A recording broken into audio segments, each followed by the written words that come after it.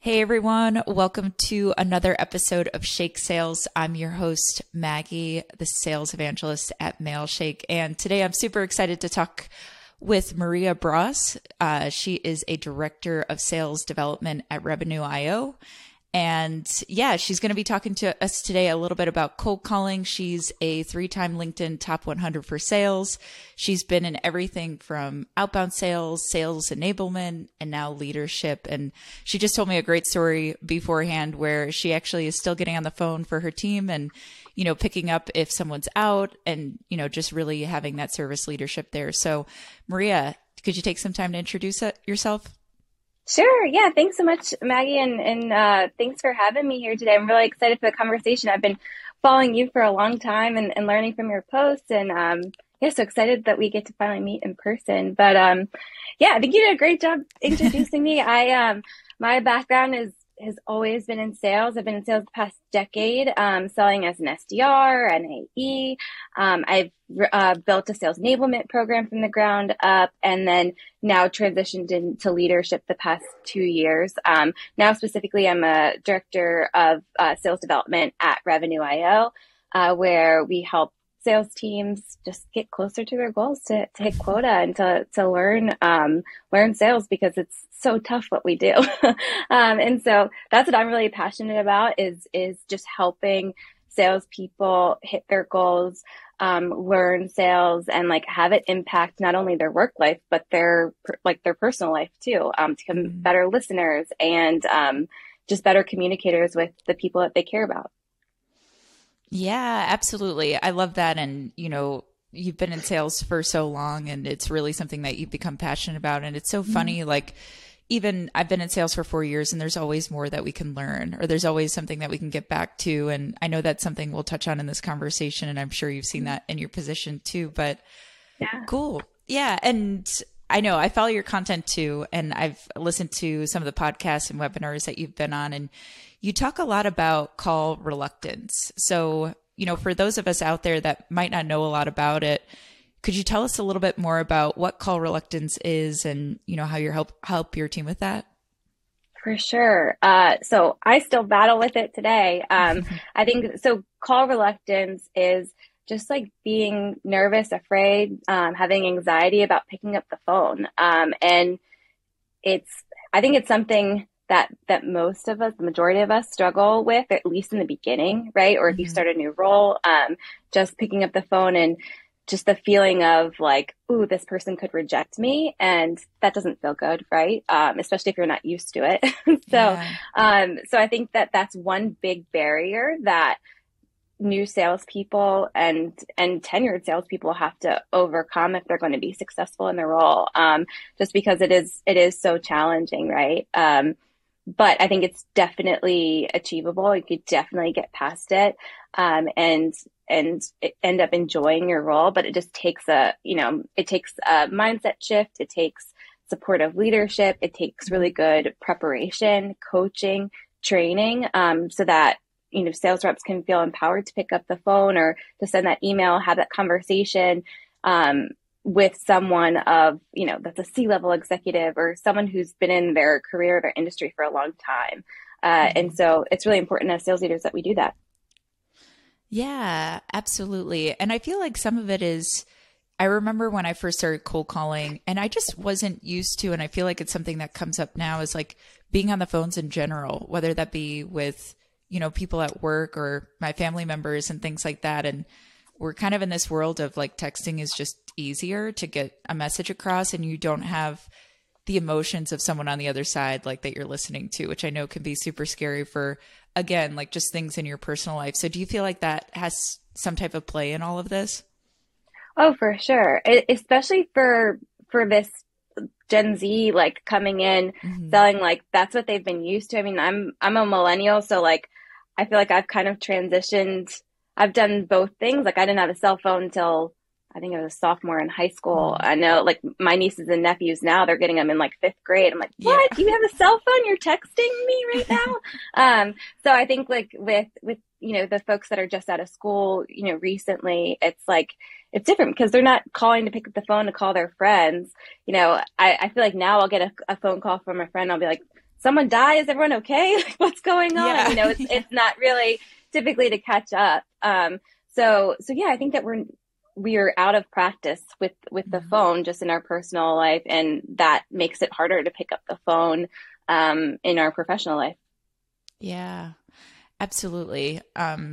Yeah, because like you said, it's like when I get a phone call from a friend, I'm like, yeah, are things okay? So it's not that normal method of communication for us sometimes, but yeah, it still works. Obviously, I know people try to argue all the time, like cold calling is dead, or people try to tell me because I focus more on cold email that cold emailing is dead. But yeah, it's just the approach and how you go about it. It's still around. We all pick up the phone still. We all read emails, so there's no chance of it being dead. It's just Yeah. the attitude that you have going into it.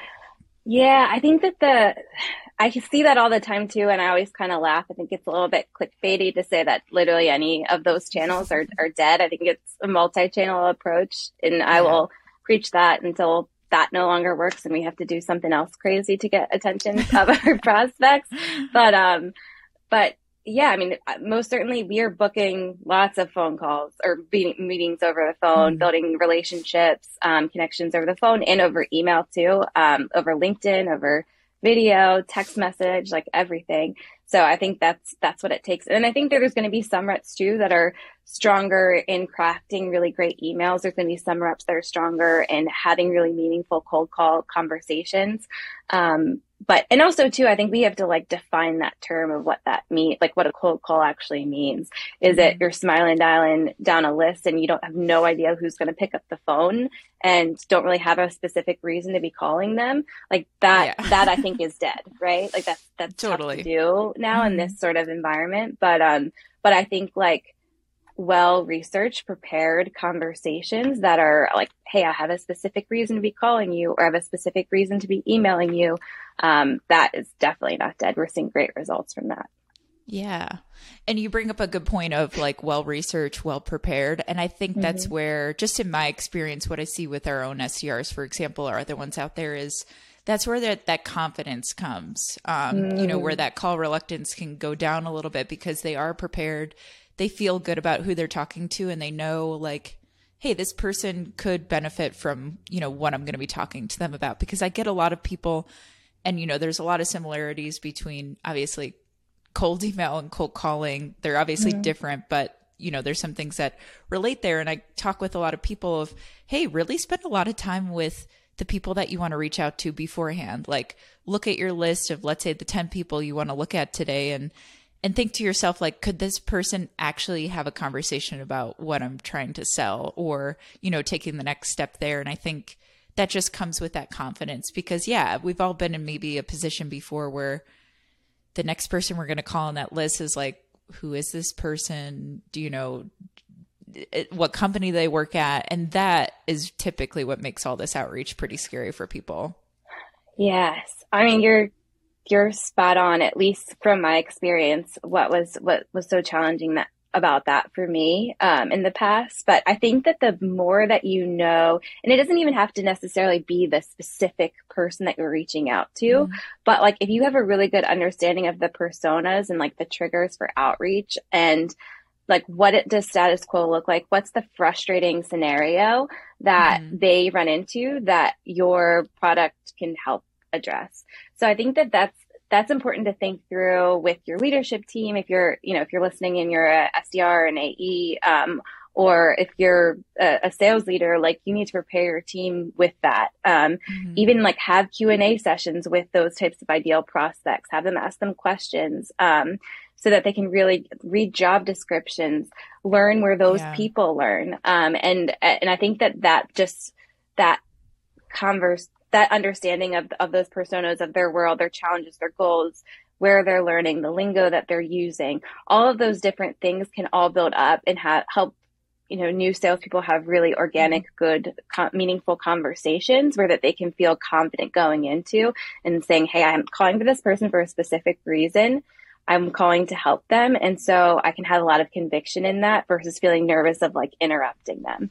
And so I think that you're spot on. That's exactly where that confidence can come from. It just takes a little bit of research and back work to do that. And I think that's how you build the credibility too with them on the phones, no matter if you just started 2 weeks ago in sales or you're there for years. Yeah, absolutely. It's being able to have that research in there, and then that's where that confidence can come in there, just like you talked about. And I think, yeah, just with this other idea too, I hear a lot, and I remember when I was sitting there as an SDR that creativity was pretty hard for me, because I thought to myself, like, hey, the person next to me is booking X amount of meetings with, the script that we went through or the playbook that we talk about here. But I know it's super important and for SDRs to try these different things out, because, what worked for the person next to me when I was listening to them, that's like what made them successful and kind of find their own beat with things too. So I know creativity can be a scary subject for SDRs making cold calls. How do you coach for that creativity? Yeah, that's a good question. And I don't even know if it's necessarily creativity. Like you see all of these, like, I feel like you'll see LinkedIn posts or Instagram posts of, like, people sending a cake to get a job offer, right? Like, I think there was like a Google post about that, of like printing their resume on a cake and sending it into Google and getting an offer that way. So like those things are all really well and good. Like, I think whatever you need to do to stand out, but that doesn't necessarily always mean that you have to do something completely oddball, right? Or completely off the wall. I think what I think it's important for folks that are prospecting to do is just like stand out and create. Being creative is one way to do that. But I think the easiest way to do that is just be authentically yourself. Talk like you're talking to a friend. Use the language that you would. Don't try to like stifle who you are in these conversations in the name of like professionalism or like formalities, right? You hear a lot of like jargon dropped and different things like that. It's like, just drop the SAT words. Don't try to sound, smart. Just try to, like, you're talking to one of your teammates or your sales manager, right? You want to be professional, but just like not overly formal. And I think that when you're able to like adopt the language that you use in your normal life and when you're speaking with prospects, then that in and of itself will help set you apart. And that's it over email too, over the phone, in your videos that you're sending, really like through any channel. It's just like being who you are and embracing that. And cause so much of it is around tone. We have a rep on my team who's from Alabama, and she has like the most amazing thick Southern accent. And like, she just is completely herself and so confident on the phone. And that's not necessarily like a creativity thing, but it helps set her apart from, the scared SDRs picking up the phone and like, reading from a script. She goes off script and she's really great, meaningful, real conversations. And I think it's because she's been able to embrace that. Yeah, absolutely. I think you put it the exact great way, because I think a lot of SDRs, they'll join a team and they want to mold to the top player there. Like, and I know that's a lot of, and not in a bad way, but managers will say like, hey, this person on the team is, and then we all see, our CRMs where people are closing the most amount of deals. So we kind of want to be like that person. We want to, get some intel of like, hey, what are they doing to book meetings? And I think that obviously helps to a certain extent, but I've seen SDRs, and I've even done it myself, where I try to like copy and paste their style of being on the phone or tone, and it just comes off so uncomfortable for me. And I remember being in that position, and I hear other SDRs talk about this too. It's just like, it's like, it has to be that perfect mixture of yourself plus obviously the playbook that your team puts in place for you, because it works. But having those two different things.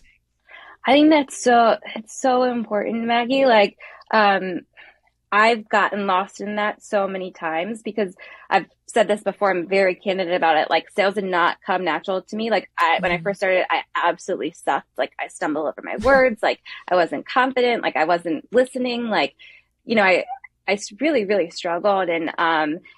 And I think some of that too, one of the reasons that I struggled was like I was trying to fit into that mold of like whoever the top performer was, and that style wasn't necessarily like my style. So I was trying to be somebody I wasn't, which also led to the call reluctance because I was trying to hide who I was, and it just doesn't work. So I think to sales leaders out there too, like you can't copy and paste. Like your team is not like a robot, right? Like, so I think for them, like you have to give them the creative freedom to take your playbook and put it into their own words and their own style. And so like for my team, I don't even really give them a script for the calls. What we do is like, I break down the framework of a successful call of, hey, like this is what good sounds like the different steps of it. And then we just like practice in their own words, like chunk out what those different pieces are. And they put it in their own words. And I think that that's led to the most success, for them on the phones.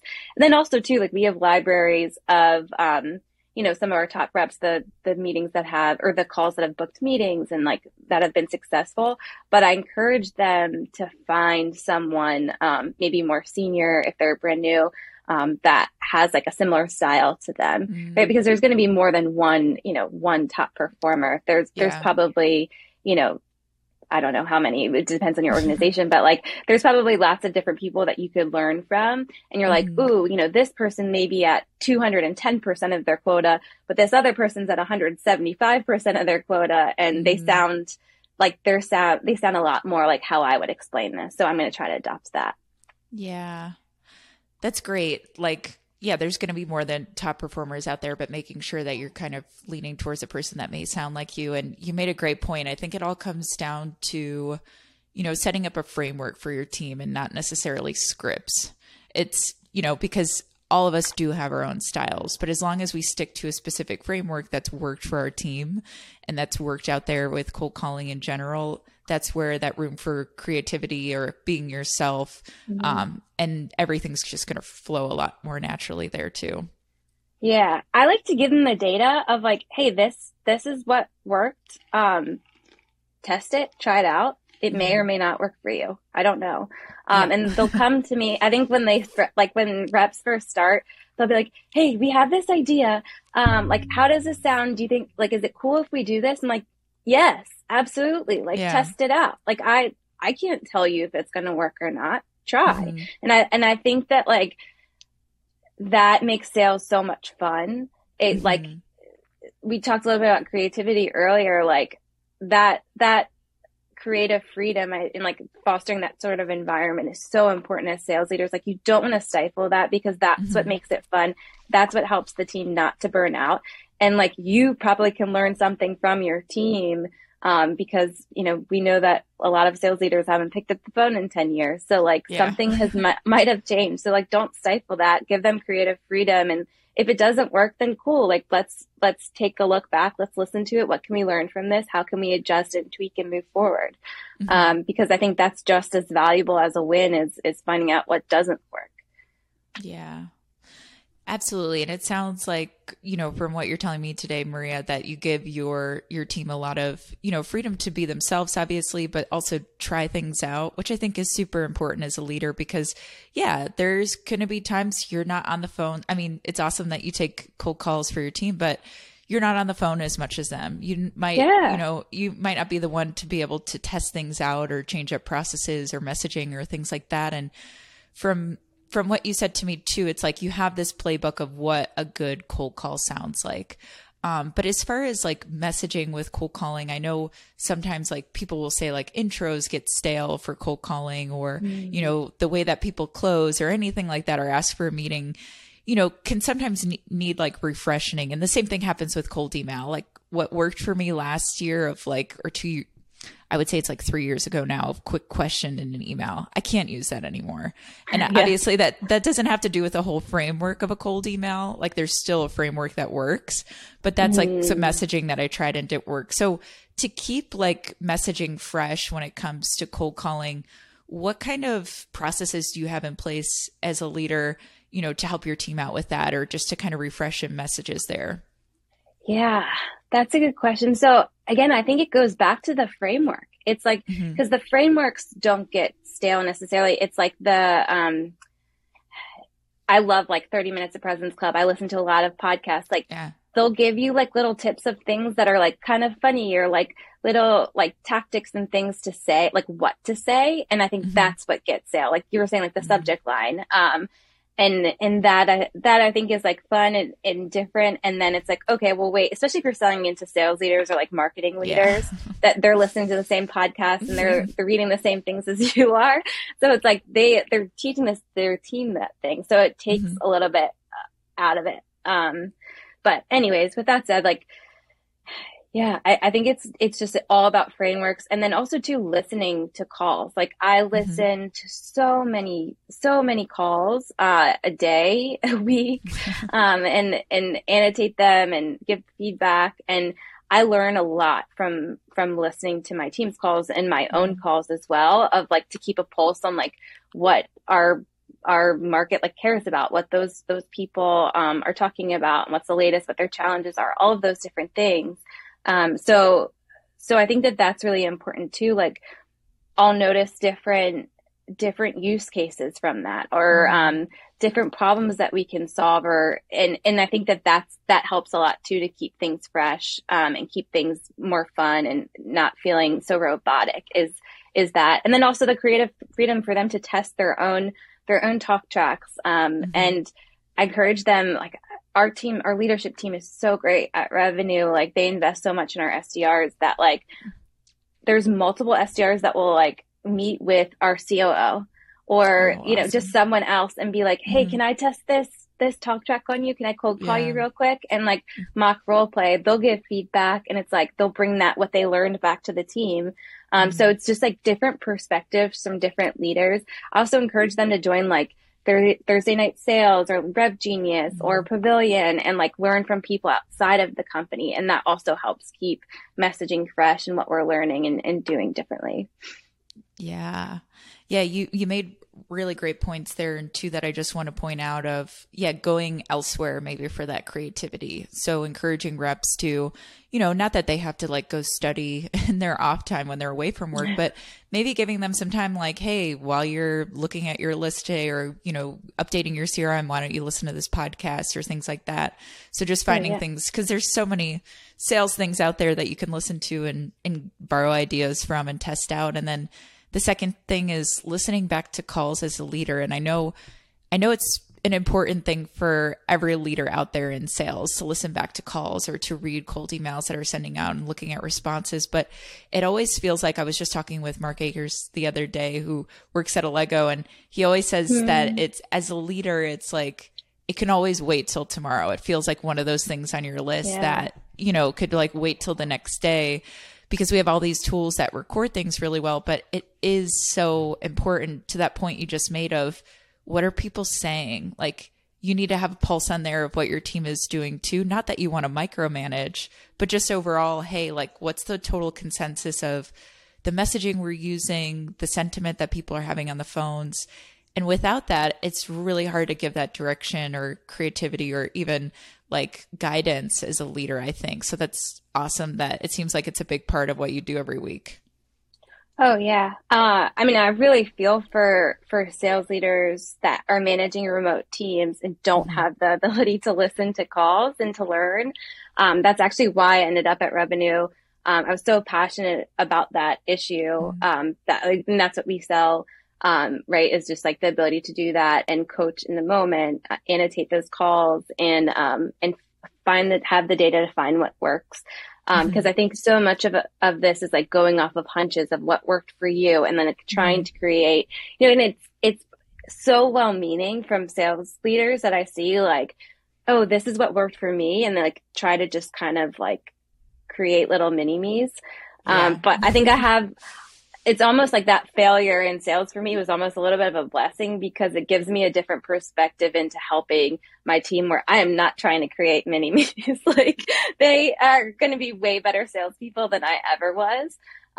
So I think like that's almost a little bit of a blessing, where I want them to learn. I want to learn from them and from their conversations. And then my job really is to like create this environment where they can learn from each other and for me to like analyze these calls, look at the data, and not have to go off of hunches of what I think will work. Yeah. And in any of those examples of me giving call feedback or feedback where I'm going off a hunch, I let them know that too. So it's like, hey, take it or leave it. This is my thoughts on this, but like there's so many different perspectives, and so it's sometimes tough, but I'm very lucky and grateful that I do most of the time have data to support and back that call feedback. Yeah. And that just gives you more confidence as a leader going into a conversation and being able to be vulnerable with it too, of like, hey, this might be a hunch that I have, but here's some of the data that I'm getting back from, what I'm listening to here. But yeah, I think it's super important, especially in the remote world. It's like we've needed these tools in the past, but now we really, really, really need them, because I know, and you probably started out this way too, it's like I had my manager sitting 2 seats down from me, listening to what I was saying on the phone. And it was intimidating, but I learned really quickly of how I could change things that I was doing wrong. And I was thankful for that. And now it becomes a bit more tricky, but not impossible. And it's just a different shift of technology, which we all have and use. But yeah, it's just the matter of actually utilizing it and putting it into practice there too. Absolutely. Yeah. I come from the generation of like them plugging, like people starting and like you pulling out a bunch of cords out of your cubicle and like trying to hook up and figure out like to your phone, like your landline, like, and listen in and then be like, hey, or like writing down for you. And it's like, oh man, like have we come a long way since that? But yeah, I think we can do now like the virtual version of that. And, gosh, that took me back, Maggie, that whole like, what that used to look like. But yeah, luckily now technology has caught up to that and helps us now in a virtual world. Yeah. Now we have stylish AirPods that we're both wearing instead of, I remember just holding like a landline phone and I'm like, this is pretty inefficient for me to like take notes. Now there's tools out there that just lay out the notes for you. So totally. But awesome. Well, it's been great talking with you, Maria, and talking a little bit about how you coach your team with cold calling and creativity and just, that confidence that you give them from your leadership. And I really appreciate you going through that. Before we finish up, where can people find you if they want to learn a little bit more about cold calling or coaching or things like that? Yeah, of course. You can find me on LinkedIn. I don't think I've ever denied a connection request. So find me on LinkedIn, message me if you want to brainstorm together at Revenue too. Sometimes I sit on our chat bot and like talk with our website visitors. So you might get me there also. But yeah, I've really enjoyed the conversation, Maggie, and excited to hopefully have conversations with your listeners. Yeah, absolutely. Awesome. Thank you so much for being on here, Maria. And thanks everyone for listening to another episode of Shake Sales. We'll see you next time. Bye. Thanks, Maggie. Bye.